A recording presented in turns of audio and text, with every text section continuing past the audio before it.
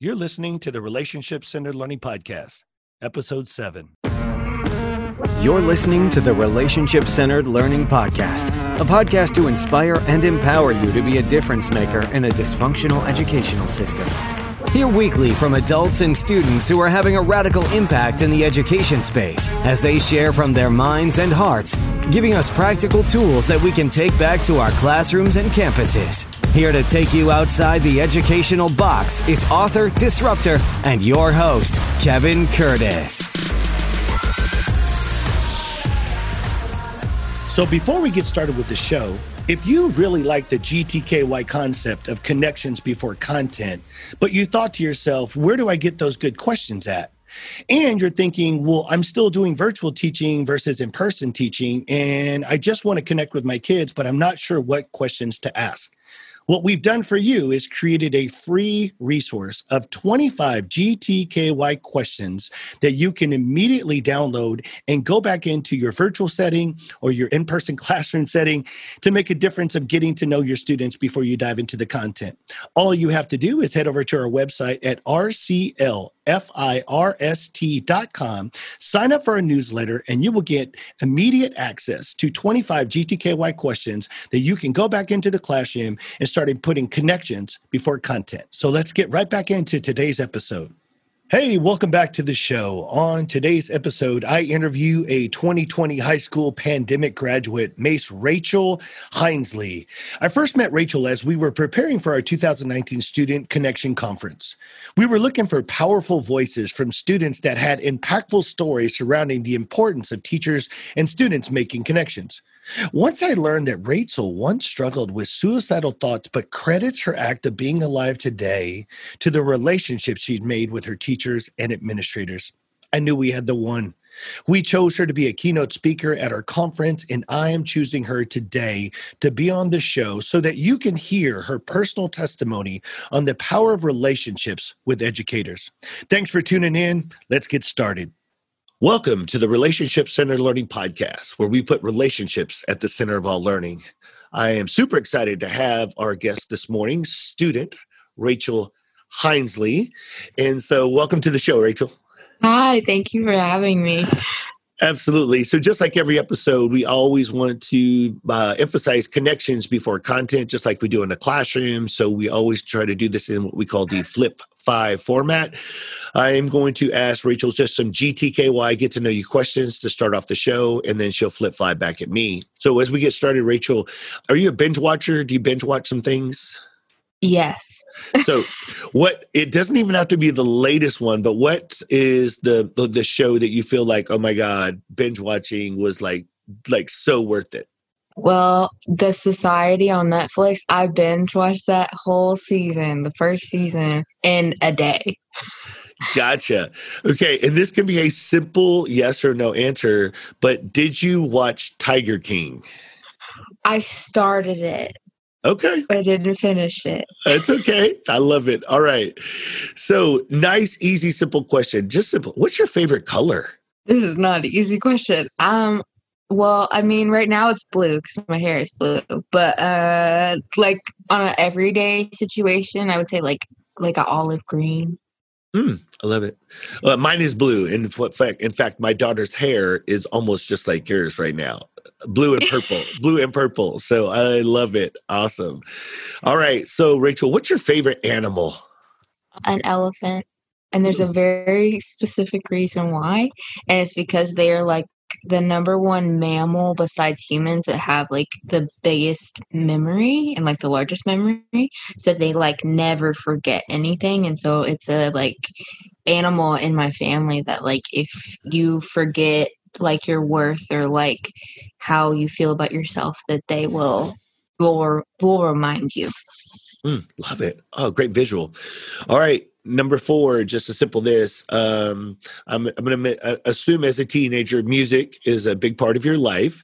So if you could sing a duet or just perform with somebody, who would you want to perform with? Oh, no. Probably like Steve Perry. I could never match his like vocals, but being able to sing a duet with him would be crazy. Oh, love it.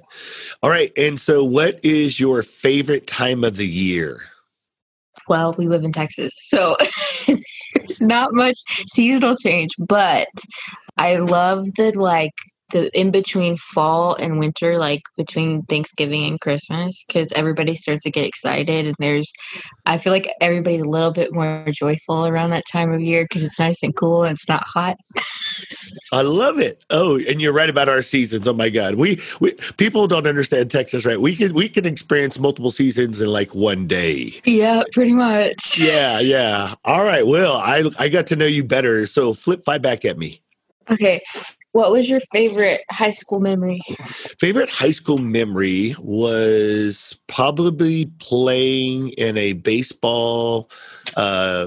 It was one game away from going to the state tournament my senior year, and we were in Eagle Pass. And the excitement of just playing in that baseball game all the way down in Eagle Pass, in other words, we were a visitor at their home field.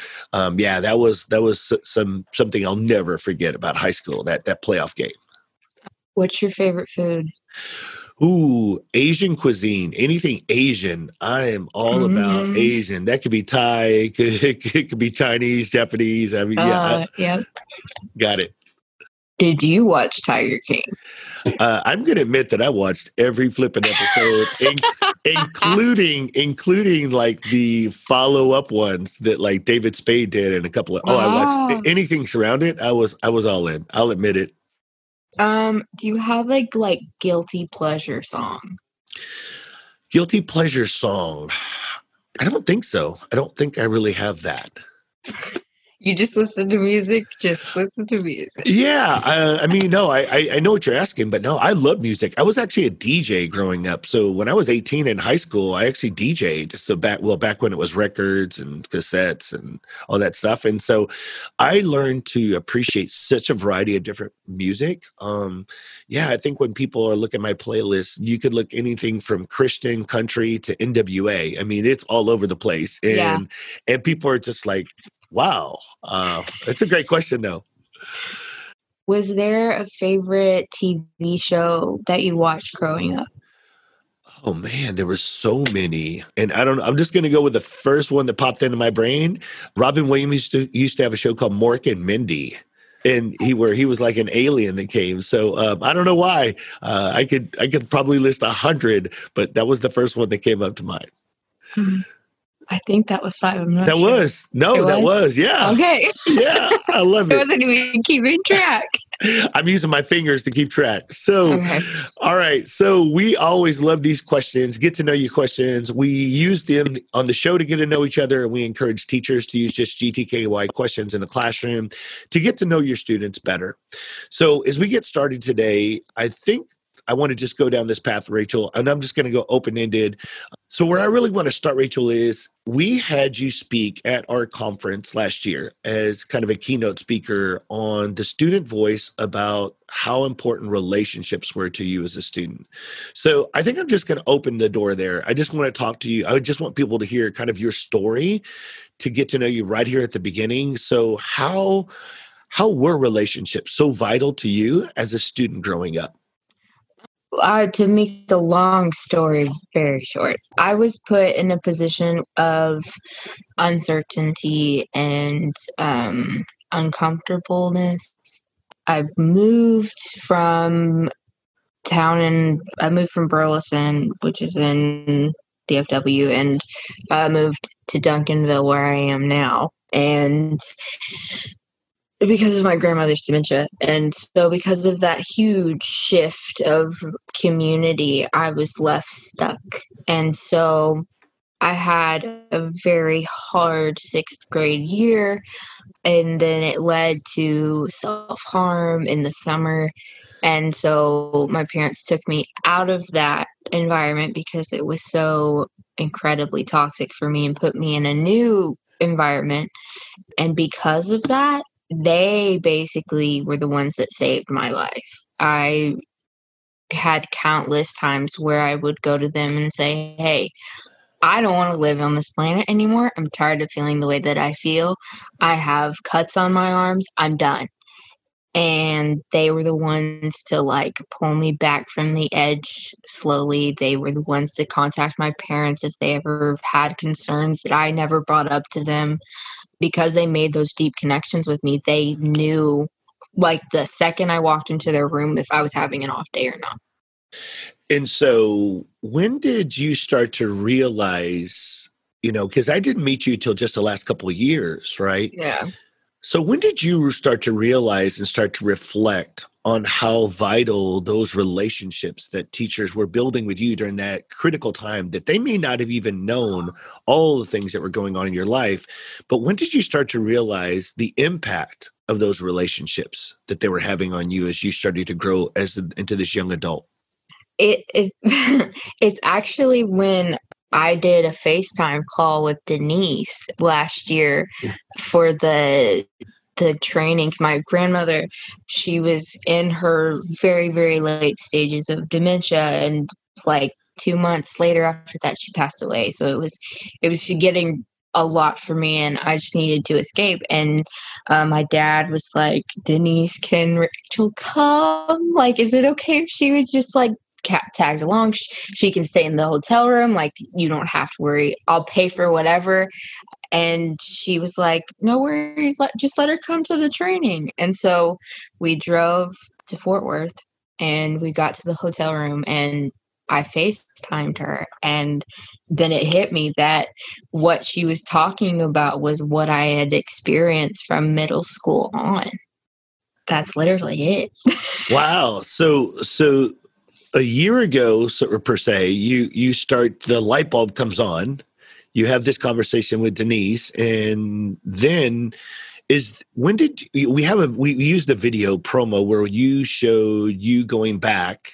Then this was your video, so we only use it to promote your speaking, but you recorded a video of you going back and giving gifts to those teachers. Yeah. Will you talk a little bit about, and just educate me too, I don't know all the pieces, connect the dots, but so was it after you talked to Denise, then the light bulb comes on, and then you start to realize some things? Will you take me kind of through that journey? Yeah, so basically we had the conversation with Denise. I went through the training. I'm now a small group facilitator. I have that under my belt.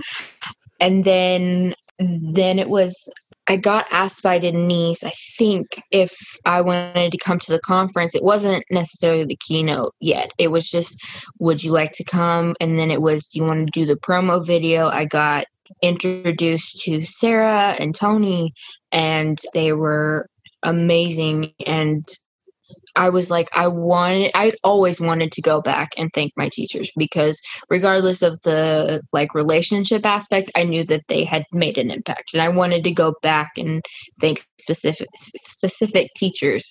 And so this was just like the perfect opportunity to do it. My mom made each of the teachers a picture that has a quote, and I cannot remember it. It's a quote that is very important. And it's basically about relationships. And then I wrote them all a card and I read them to them. And my dad remembers.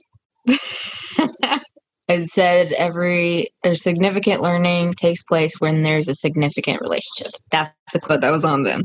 That was on the little picture frame that I gave, and I gave them, and I wrote them all notes. And I went back and gave them to them and recorded the reactions. I read the letters to them and watched everybody cry. I held myself together and didn't cry. But it was just this like progression of like meeting people through NEDRP, realizing that, whoa, relationships really do matter in classroom, because I learn better in that way if I have a connection. And then getting film for the promo, and then telling them, we're going to like film my teachers, we can give that to you. So that's how that happened. So, thank you for sharing that. That puts a little of the pieces of the puzzle for me.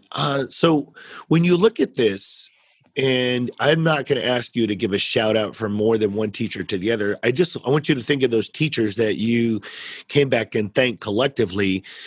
For our listeners who are teachers, what were some of the things that those teachers just did during that difficult time that ultimately allowed you to feel empowered to come back and thank them in your own special way? What were some of the things that they did?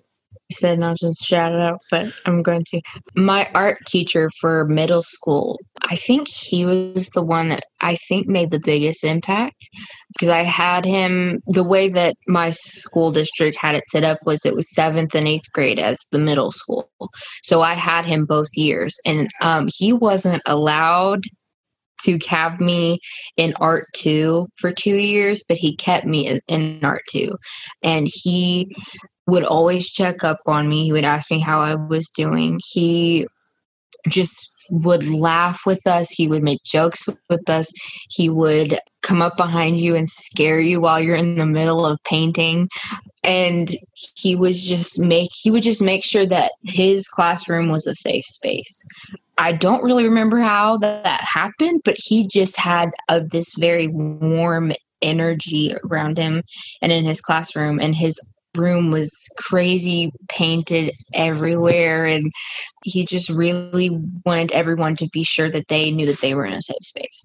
And I think that goes for all of my teachers. They really tried their best to make it as safe of a space as possible by saying, you can be open and honest with me if you desire to, and it doesn't have to be in front of other people. We can go outside in the hallway to talk about whatever you need to, but it's up to you. And I think that option of being able to be vulnerable with people that are supposed to be sort of terrifying and like a dictator for us in middle school because our prides are so high, I think that really changed the game for me about like what my view on teachers was. It wasn't necessarily somebody who gives us insane amount of homework. It was someone who like cares about you and is like your school mom or dad. And that's the way that it should be for everybody. Everybody should feel like they should have that space to be safe and secure. Great illustration. Love the visual and the mom and dad reference. So, I think your experience is powerful and at times almost unique, because my experience dealing with so many thousands of educators over the years is what you're describing for some of them, Rachel, is too much for them. There are some teachers out there that are scared or apprehensive about having conversations like that, whatever it is, because they don't know how to handle that. And so I'm bringing this up because I want our listeners, who are a variety of different educators, to go, well, what if that's not me? Mm-hmm. What if I don't know how to do or be vulnerable enough or feel secure enough in myself because I'm not a LSSP or an LPC? I'm just a regular old teacher. What would be your advice to those teachers that just feel nervous and are a little bit of apprehensive about being more of that type of teacher that you just described? I think a lot of it doesn't necessarily have to be a conversation, a two-way conversation. I think what any middle schooler, any high schooler, any elementary school student wants is just to be heard. They want to know that they are valid in what they feel.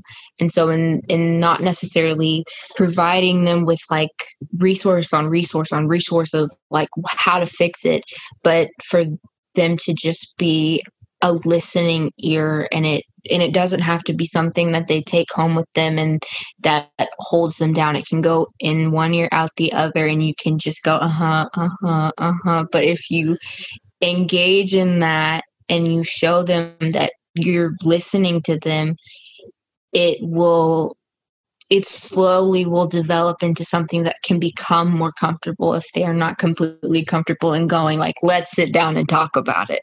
But all the teachers I've had were just like, if that's what you're going through, we can talk about it. But there are teachers who are not as available like that, and for various reasons, which are all completely valid. But I think the biggest thing is just learning just how to listen. Like, you really don't need to talk. And like, this is an example that with me and my dad. Me and my dad had a terrible relationship when I was in 7th grade. We would drive to school. It was a 30-minute drive to and from. and we would argue about things, and he could tell me how to fix something, and I'd be like, no, no, no, that's not it. But I would come up to the same conclusion by just talking. Other students just talk it out. They will sometimes come to their own conclusions and fix their own problems. Yeah, I think, I don't know. I can't stereotype. I don't know if that's a man thing, that's a teacher thing, but we're very guilty of feeling compelled to want to fix things when we identify problems. And I will say, as an educator, I think when problems arise, our first instinct is okay, how do I fix this? And I can reflect and probably think that how many times I'm very guilty of that in my past. And I'm very, very blessed and thankful that through the transformation of relationships and restorative, I have learned, and this was a skill set, I have learned to be a better listener. I have learned through a lot of practice. And so if I could give teachers just one, and administrators, any parents, anyone, it takes practice, because what I try to tell people is try not to listen with your brain and listen with your heart. And what I try to say the difference is, when I listen to my brain, I'm listening to reply, I'm listening to affirm, confirm, I'm listening to interject, I'm thinking about resources, I'm thinking who I'm going to connect or contact and all that things.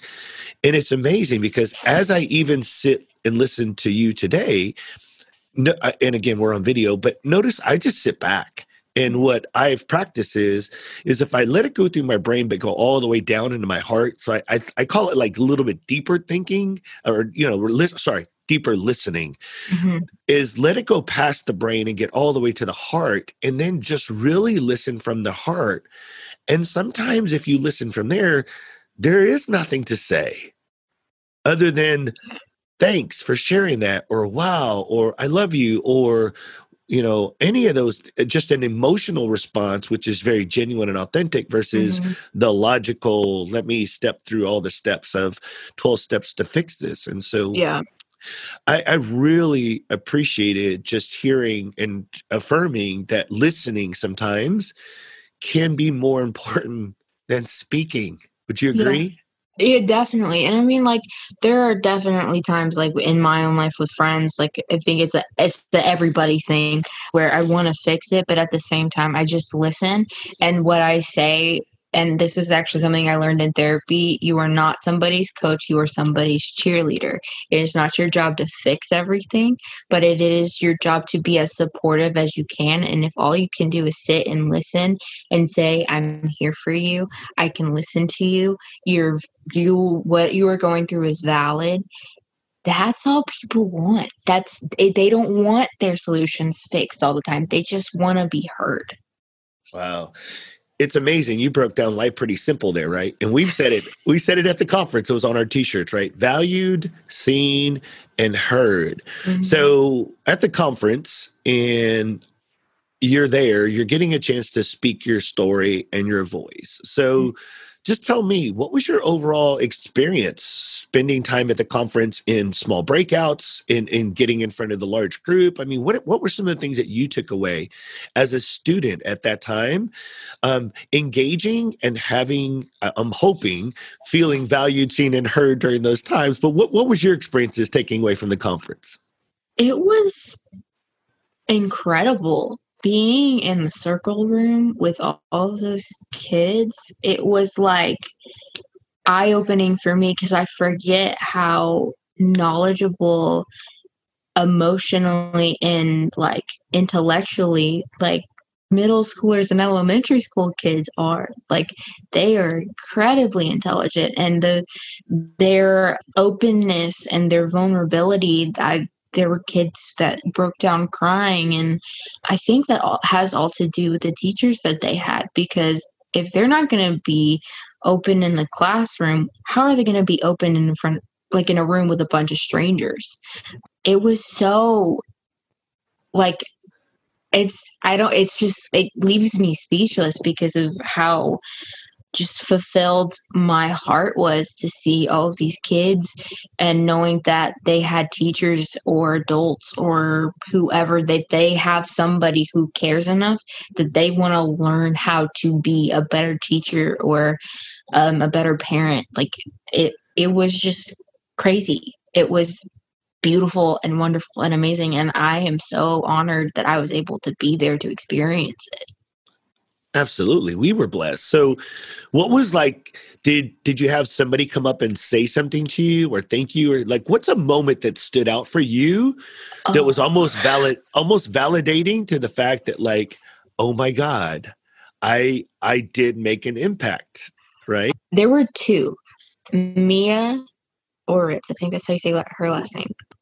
She came up to me and gave me the biggest hug, and I'm still in contact with her now. And she wrote, I don't know, she was writing down notes, but she basically wrote me a note saying like, Rachel's story is inspiring and I want to go tell my friends about her story and like share that you can get through whatever you go through. And I was like, whoa, that's crazy. Like, it was just kind of like, wow, that means the world to me. More than educators, I think seeing other students value my story and validate the things that I went through, regardless if they have ever experienced it or not, is huge. And then there was, after I gave the keynote, there was a guy who came up to me because I was bullied in 6th grade, came up to me and he was like, I was the bully once. And I want to tell you that hurt people. And I'm sorry that you had to experience that. And I just cried. I was like, I don't know what to say to that. But thank you for being honest and open about that, because not a lot of people can own up to their past mistakes. So I think those were the two biggest things. Wow.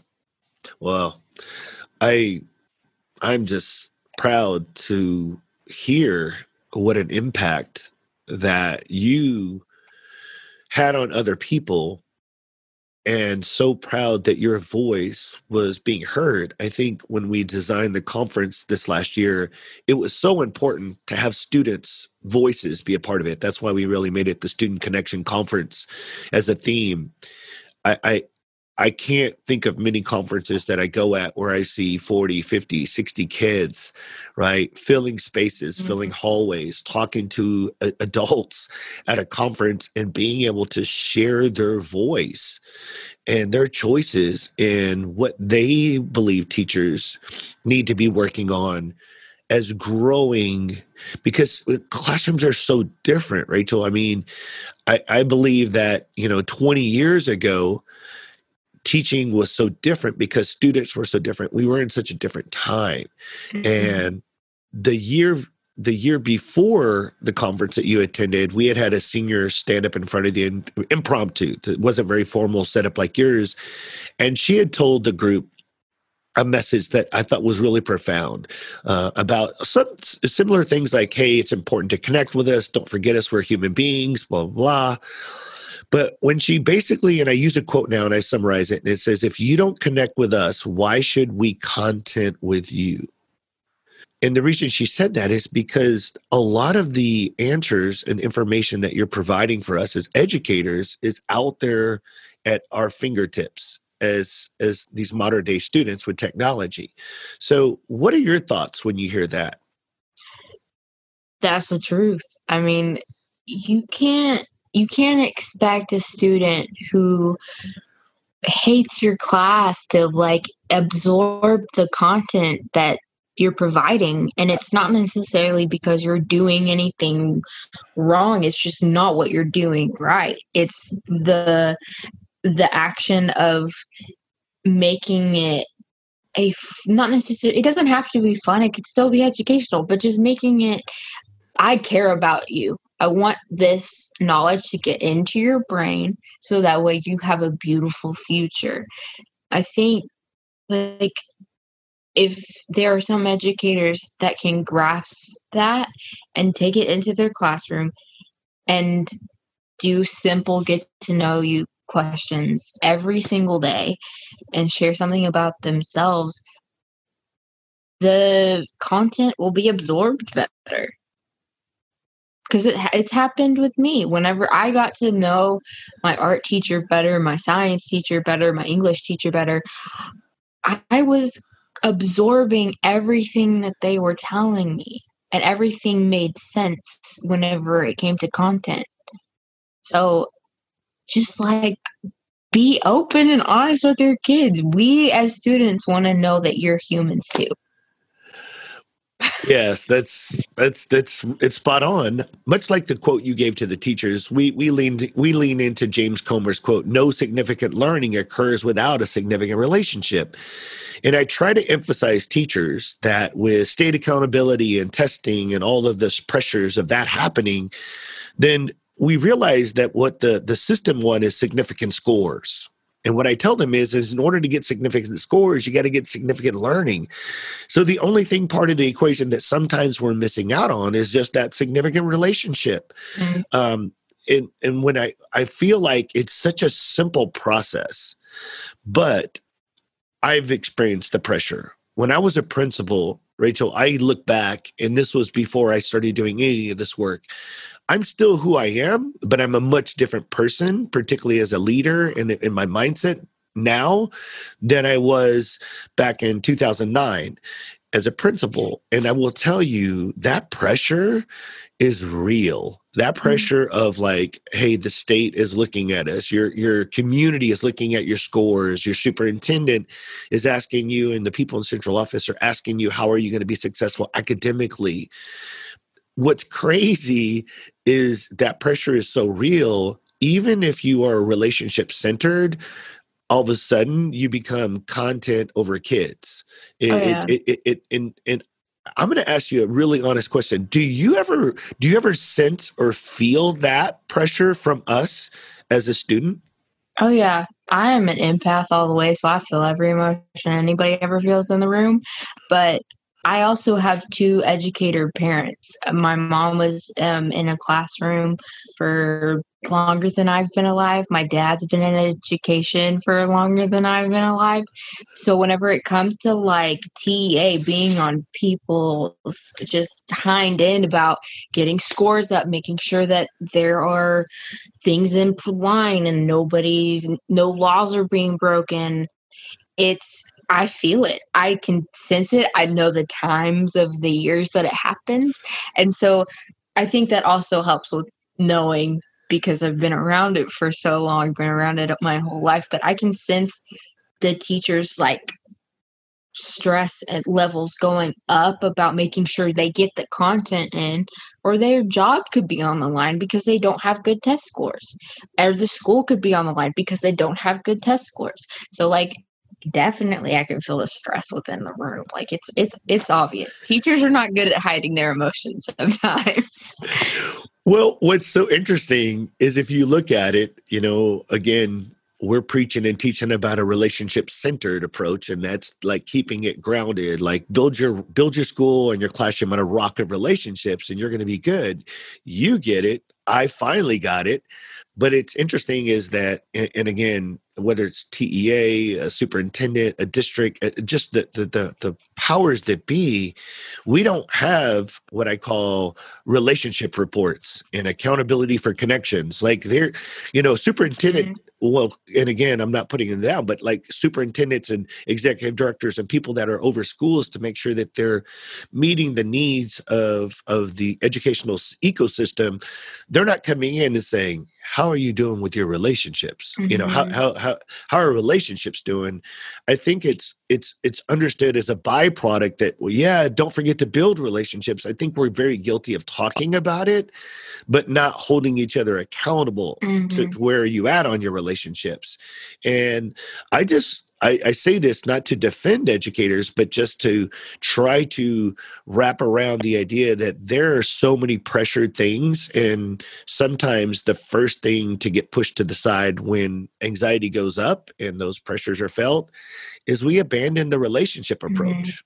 Would you kind of agree with that from your experience as a student? Yeah. I mean, like, like teachers are humans too. They're going to resort to fight or flight whenever those stresses are available and real and apparent. And how they choose to react to it is how they choose to react to it. And if it's choosing content over relationships for that period of time, it's what they have to do, because like you said, there's no accountability for, are you making time for relationships in your classroom? There's nothing for that. And it hurts my heart knowing that that isn't like a big priority in classrooms. It breaks my whole soul that isn't something that is required by TEA or be required by school districts across the nation, that we are so content like just shove it down your throat, but like not asking teachers, are you okay? Asking students, are you okay? Having wellness checks. These are vital things. And when it comes to like STAR testing, the amount of stress and anxiety that I have seen in students around me and in teachers is so crazy. And for me, I'm really not trying to hit TA on the head, but state testing does nothing. It does nothing but bring the stress up of teachers and students, which then pushes all relationship importance to the side. So it's a fight that I feel like educators are trying their best to make time for relationships, but whenever we have things like state testing, it's hard to do that. It's hard to remain the fun teacher whenever you have to give the content as much as you can so that people are prepared for a test. That's well said. And I think your heart breaks and my heart breaks. And that's why later in life here, that passion my why has been recaptured, and that passion to bring the emphasis and really question education. I'm questioning education, not a certain entity or acronym. I'm questioning education. We say relationships are important. We say that. We'll say it out loud. Ask 100 administrators or 100 educators in a row how important are relationships. They're going to say it's the most important thing. They'll say it out loud. We'll acknowledge it. And then when it comes to the practical reality of, okay, now how are you doing that? How are you bringing that as a foundation? Then that's when we waver. And I'm not blaming the educators. I'm saying the system has a fallacy that allows the relationships to slip through the cracks. And then we're focused on what I call lesson-based curriculums and all these other things that they like to assume we'll build relationships while we're doing these other lessons. And and for me, I'm calling that blending relationships versus building relationships. And to me, they both have power, but if we talk about the power of building a relationship first versus blending a relationship while you're doing another subject matter or you're talking about something else, I think those are two types of relationships. Does that make sense to you? Oh, yeah. Yeah. I feel like when we blend the curriculum and relationship building, the priority of the two gets really, really altered. And so as you're trying to make relationships with your students, they're trying to obtain content, but sometimes that content can't be absorbed properly because they're trying to build a relationship with their teachers and vice versa. So I think not necessarily just like scheduling time to just get to know your students like for 30 minutes of the day, but just really taking a small amount of time to like ask how their day is, like on a scale of 1 to 10, 10 being the best, 1 being the worst. Where are you? Like doing things like that, and then getting into content and addressing whatever needs to be addressed after class or after lunch or during lunch, something like that. I think that is a better way to handle it than just going, let me blend it. Let me just put it all in a blender and serve it to you. Well, and you're right. That's my philosophy and my approach now. But I think we've convinced ourselves, and this is just how the brain works, we've convinced ourselves that when we're blending relationships, it's a 2-for-1, right? It's a better deal. What we're not getting at times is what you just described, Rachel, is the fact that it's difficult in certain facets for us to be able to gather the content and the knowledge the way that you need us to do while we're and simultaneously build relationships. So it's like you get a little bit of each. And I think that sometimes what we're afraid to acknowledge, I'd rather get all the relationship and all the content versus half and half, because then neither one gets fulfilled the way that we need it to be fulfilled. But I just think it's interesting that if as an education system, if we could push to bring relationships and, like you said, our safety, trust, belonging, a lot of these characteristics, and if we could just find a way to make sure that those are the ones that are setting a foundation in my classroom, then I think when you make sure all of those are checks and balances, then when you lay the content on that, and not only is it going to be received in a much better and in a much more capacity, the students are willing and able and understanding, and that's knowing that they could just go open up a phone or a laptop and look up half the answers anyways, right? You can solve any math problem, any problem out there. You can, as far as look for solutions or look up things that happen in history or science and those things, and you can discover that on your own. I'm excited and nervous for education for the fact that I don't think we've still found that balance. Does that make sense? Oh yeah. We definitely haven't. I mean, I graduated miraculously, and the way that education, I noticed it's going through it. Like, things change, and I was in many, many different schools throughout high school and middle school and elementary. So, like, I've seen how different schools work, and I've seen what doesn't and what does work. And it's just like the whole education system is so like I don't want to say it's corrupt, but it's not good.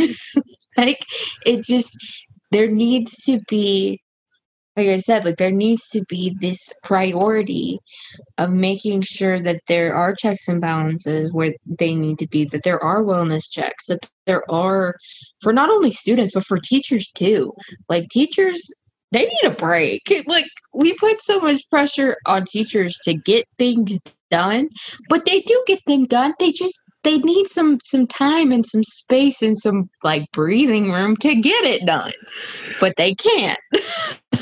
All right, so I'm gonna go kind of off script. I'm saying, listen, your mom and dad are educators, so you get a different point of view. So I do. What is a memory of either your mom or dad that you're not, like, if you're not a child of an educator, give us some insight. And again, Okay.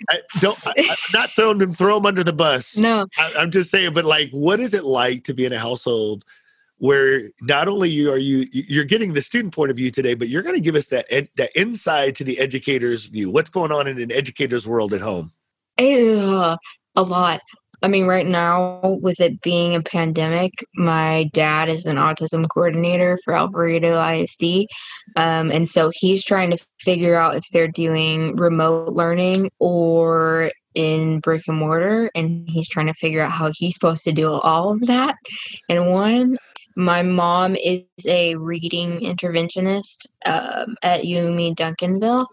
And she is not as stressed, but is more just concerned on how the U.S. is handling the pandemic in education. There's a lot of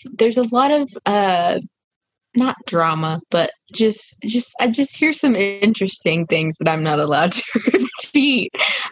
So let's go pre-pandemic, just in the last 5 years, like growing up.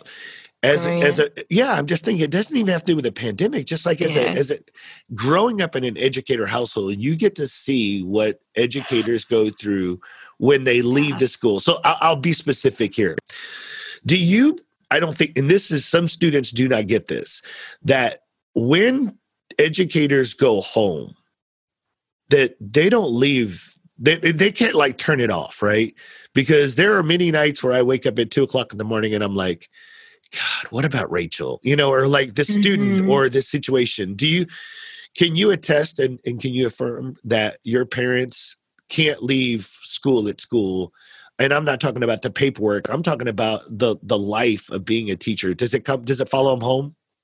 Yeah, my dad's job is primarily on his phone, so it follows him wherever he goes.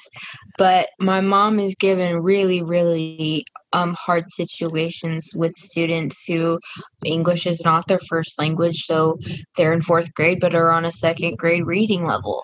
And so she's like, I want them to do better, but she speaks Portuguese. I don't know Portuguese. I don't know what I'm supposed to do. But they make it work. Educators are magicians. I swear by that, because the way they handle it without absolutely sending themselves into an insane asylum is crazy to me. It's a lot. And to be in a classroom, I think my mom was so glad that she got out of a classroom when she did. She was at school till like 9 p.m. every day, just trying to make sure things were in line. And she worried about her kids. And then it was hard for me as the child of the educators, because I'm like, are they separating time for me, or am I being seen by them? Are my two brothers being seen by them? I don't know, because all I hear is about the education system that they're working in. But then we had a conversation and I went through what I went through, and our relationship is so much better and communication is so open. But like, there were many nights I didn't know if my mom was going to come home from school because she was stuck up there. And there were many nights where my dad is sitting on the phone texting parents and with questions and getting calls, and it follows them wherever they go, no matter where they go. I don't think people truly understand when I say I spend more time with your children than my own children. I see you shaking your head. Yeah? Yep. There were many times, even growing up, like being really little, and when I lived in Odessa, Texas, which is in West Texas, and my mom was a first grade teacher there, and I remember her grading papers and being like, can you play Barbies with me? And she was like, I can't. I have to get this done. And so there's a lot of lost time that we're making up now that was due because she was grading papers and she was worrying about her kids, and I was never angry about it, but it was just like, this is my mom, but you're getting more of my mom than I am. Well said. Well, I just thought this was not only, I just realized like this is a unique position. Not only do you have the student's voice, but you have the student voice you have the voice of a child of educators, and having not just one, but two. So I thought that would be a great opportunity to just share what it's like to be in that household. So, all right. So let's segue. I asked you for permission if I could talk to you about this. I want to talk to you a little bit about being a senior in the most craziest school year ever, the pandemic 2020 graduate. Yeah. So I know, and my heart breaks for you and every other single student that had to abruptly, and I don't think when it first happened, I don't think we all thought like we weren't going back. Would you agree? At first, don't you think this was just a temporary stop, pause? Yeah. Oh, I thought it was like 2 weeks and we're back. Yeah. So then, right. So once it starts to settle in and it gets pushed and pushed and pushed, and then you realize, okay, so I'm going to leave it open-ended. But I mean, the things that I know that you were impacted was obviously the curriculum. Like you were forced to finish online in some form or fashion. You weren't able to interact with the friends. You weren't able to have your senior moments like prom and other things, right? So I'm going to leave it up to you, but I really believe that one of the things that our listeners, no matter what you are, is I want you to hear from a 2020 graduate how this pandemic impacted your senior year. So, I mean, we went on spring break, and then we never went back. It was this continual, like, every week was like, well, maybe we're going back next week or to the next week. But then I would never receive emails saying that we were, and it was this very confusing and frustrating thing. I'm like, why of all like years, why does it have to be this year? Why does it have to be the year that I'm supposed to become an adult after I graduate? Why can't I not have the senior things? Why can't I go to prom? Why can't I do like just senior things? Like, why am I not allowed to have that? And then there was the uncertainty of not having a graduation and what that was going to look like. But the curriculum was insanely easy, and I think it was because teachers had never experienced anything like this before. So it was all just do what you can, and if you submit something, you're good. Like, we're just don't worry about it. And I was in theater, and we had a show that we were planning on performing in April, I think, and that we couldn't figure out if that was going to ever happen. And so finally my director was like, I'm so sorry to tell you, but we can't. So instead, we're going to do a virtual play. And so we did a virtual play, and it was really fun. And we had like a live stream going, and like our principal watched, our superintendent watched, parents watched. It wasn't what I wanted, but it was something that was given, and I'm grateful for it. It was insanely fun to do. All of the monologues that everybody did was being stranded on a cruise during a pandemic. And so it was just very fitting. But then it got really, really rough on me about just like, what am I supposed to do? The world isn't ready for adults. It's not ready for anybody, but especially not ready for people who've graduated high school. And then we finished, and I just kind of broke down, and I was like, that was it? That was my senior year? And so finally we got an email that was like, we're having graduation. We're having it on the day that we plan to have it. It's not going to be in a closed venue, but we're having graduation. I was like, well, at least I have something to look forward to. It's not that bad. And then we had graduation. And before that, I had my hair purple, and I dyed it because of quarantine, and I didn't have to go back to school. And I emailed my principal and was like, hey, I have purple hair. Am I allowed to have it for graduation? And she was like, I don't know. However, I do love the color. And I was like, I'm 2 weeks away from graduation, and you mean to tell me you don't know? I need to figure out what I'm going to do with my hair. And so we had like a senior celebration night under the stars where everybody won a cup with like the seniors in the Friends font, where the one with where they were quarantined. We all got a cup and watched Ant-Man, and it was cold, but I saw my principal, and I was like, do I get to keep it? And she's like, you get to keep it. So I got to have purple hair for graduation. That was the best part. And then I graduated, and it got really, really hard. It got emotional. It was like my senior year was swept right from under my feet, and I had nothing to grab onto to hold myself up. I went down a really big downward spiral of like, what am I going to do next?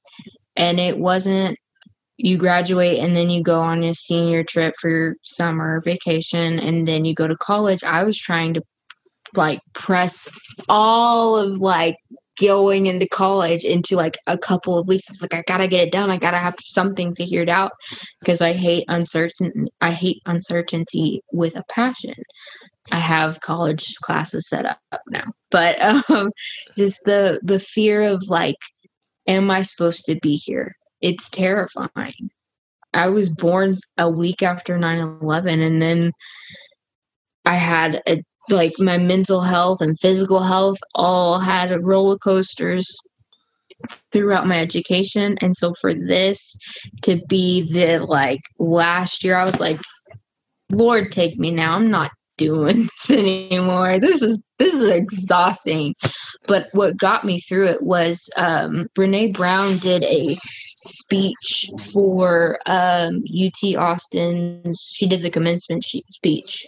And she just talked about her experience through college, about how she had to fall, pick herself back up, and start over. And like do that again and again and again. And I was like, wow, that's my life.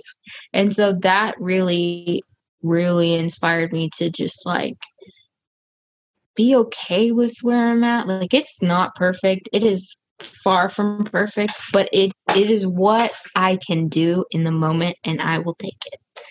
So it was hard, but I would not be as empathetic and as funny and as close with my parents if I didn't have it. And I think that's what I value the most, the fact that I got to see my parents every day, because they were educators, so they're not at school. So they're with me. They see me. They get to talk to me. I get to laugh with them. They get to see me before I really become an independent adult. So I think it was a blessing and a curse at the same time. But for every student, it's probably going to be a different story. Absolutely. No, my heart broke because of the fact that there was just so hard for any of us to try to even put our feet in your shoes. I mean, there's no way. I mean, it was hard to send you a message and be like, I know what you're going through. No, I don't. Yeah. No. I think the best thing that we could do during that time was, one, just to listen, as you pointed out earlier. And then two, we tried, we made that based on like your voice and a couple others, we made that senior page where we started doing senior circles and started bringing senior students' voices together so that they could just feel heard and realize that you're not on an island as a 2020 graduate feeling like I'm the only one that's going through this. So I know you were able to participate in one of the online circles in that community and those types of things. So what was the experience to be able to finally maybe talk to others, even if it was virtually, and lead them through conversations? What was that like for you?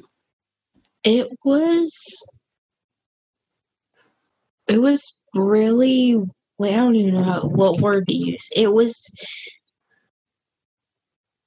very reassuring. There was a lot of validation in it. Like, I knew that other seniors were feeling the way that I was feeling, but to have them actually vocalize those things and know that they were heard as much as I was heard, it was just very powerful.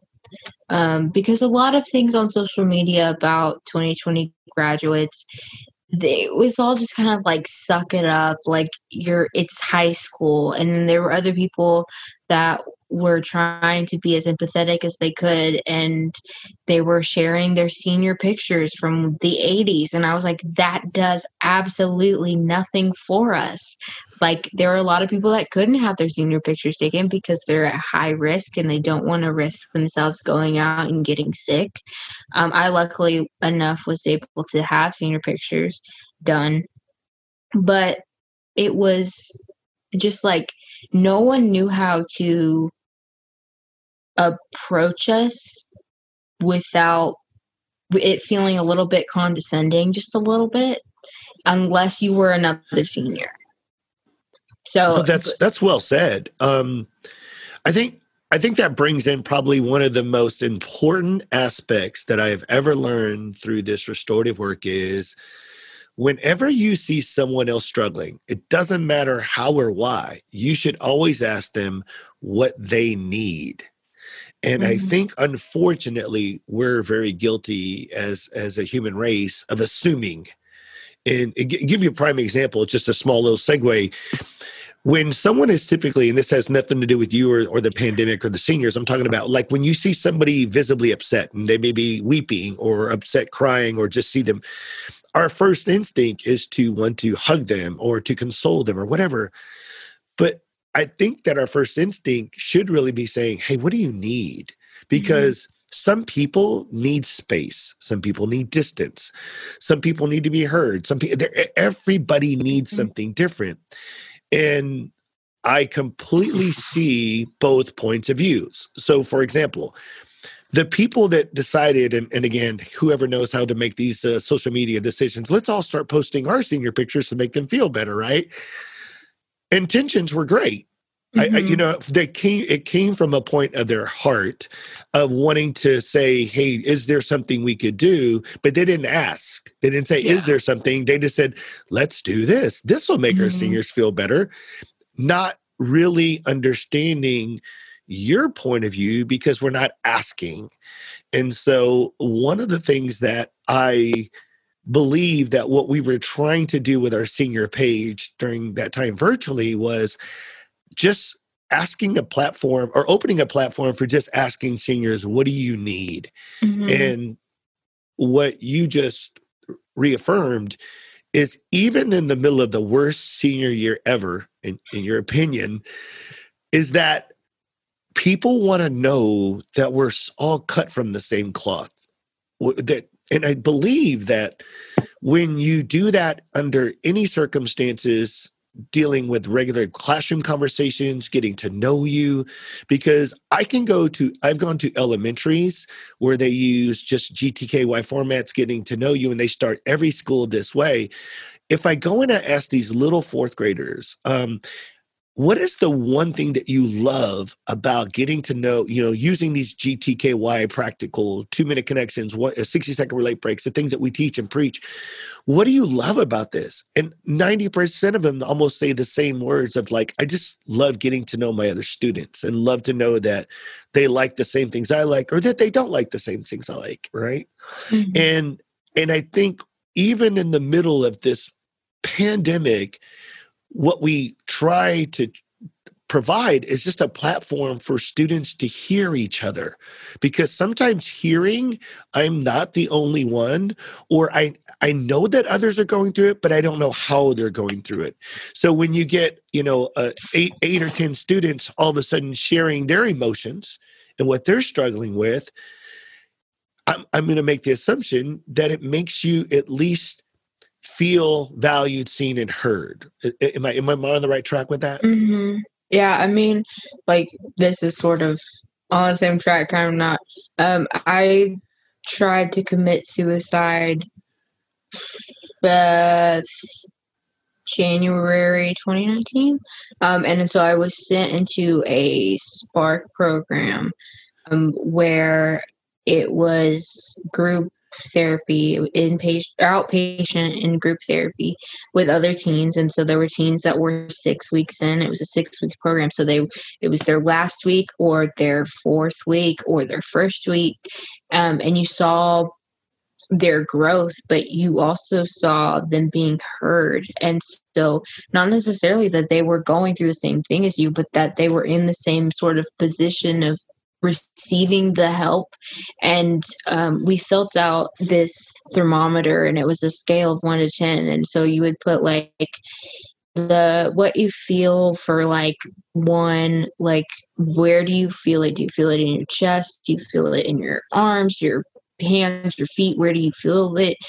What are some things that you do? So if it was a positive thing, you would say like interact with people, go outside, something like that. Or if it was something negative, it was be completely isolated. But the last part was so important because it was, what do you need? What support do you need? And so you would list it off. And this was just for my family. And I would love that if teachers would implement this. It doesn't have to be as intense or as invasive, but like for emotions, what do you need? If you're at a specific number where you are at a high risk and you say, what do you need? And you say, I just need to go step outside. I need to go take a breather. I need to just be away from people. I think that is so powerful because other students can see that they're not the only ones. And I think it's so important for people as a whole to understand that we are not alone in how we feel. Like, especially during this pandemic, it's important to know that we aren't alone. Well said. Well, I would tell you, I am blessed and thankful for you to spend today with us on this episode and sharing the student's voice. And so as we start to wrap this up, I just want you to think about what would be your message to teachers and educators and administrators out there? What will you want to take away from today's conversation from the student point of view? To just be aware of what's going on in your schools. If you're a superintendent, if you're a teacher, if you're a student, I think it's really valuable to understand that your students are your most important puzzle pieces in education. So listen to them. You don't always have to have the answer, but also make sure that you are okay. If you're not okay, your students won't be okay. It's a give and take. So I think that's the biggest thing is just be as open and honest and vulnerable as you can with your students so that way they can be open and honest and vulnerable with you. Well said. I'm going to encourage our listeners to actually be a listener. That what we've been kind of pulling as a thread throughout today's episode is I urge you and challenge you to try to do exactly what I was talking about earlier and listening more from our heart and less from our brain. Learning not to do pauses before you're speaking and realizing that you don't have to fill that air with a lot of space and you don't have to have a lot of answers.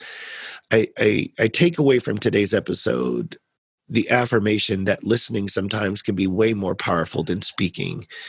And as validations of feeling valued, seen, and heard, it's interesting sometimes that feeling heard can also make you feel valued and also make you feel seen.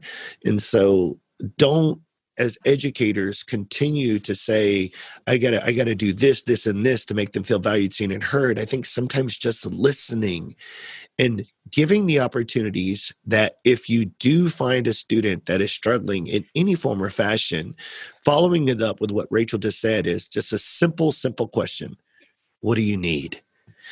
And if you'll listen from that point of view and you'll literally take it to heart, the answer is right in front of you.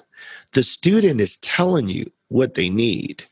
And if you can follow through with, I need space, I need time, I need more time for someone to listen to me, whatever it is, then you will start to see the insights that we start to see as educators who understand that putting relationships at the center of all learning gives us the best voice and the best choice to help students feel valued, seen, and heard in every single classroom. Rachel, I want to thank you. I want to thank you for a couple of reasons. One, your vulnerability. Your vulnerability and rawness is what we need more of. The fact that you share something so personal that you struggle with taking your own life. The fact that you shared with struggles that your emotions can be over the place. The fact that you shared the insight that even though you have two amazing parents, that at times our relationships aren't where they need to be.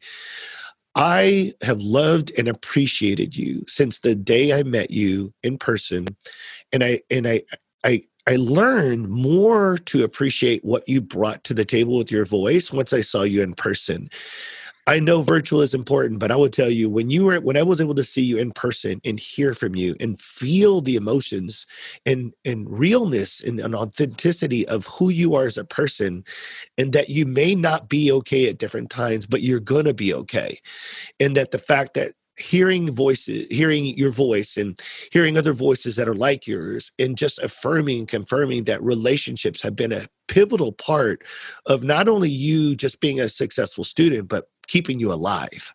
Like that message, if our listeners can't infer anything else from today, like your message is, I'm here alive today because of the relationships that have been put as a priority in my life. And so I thank you for standing up and having a voice in that matter. I thank you for going through the most difficult senior year that we'll probably ever go through, and you made it. Despite the ups and downs, I thank you for making it and standing there and continuing to be who you need to be.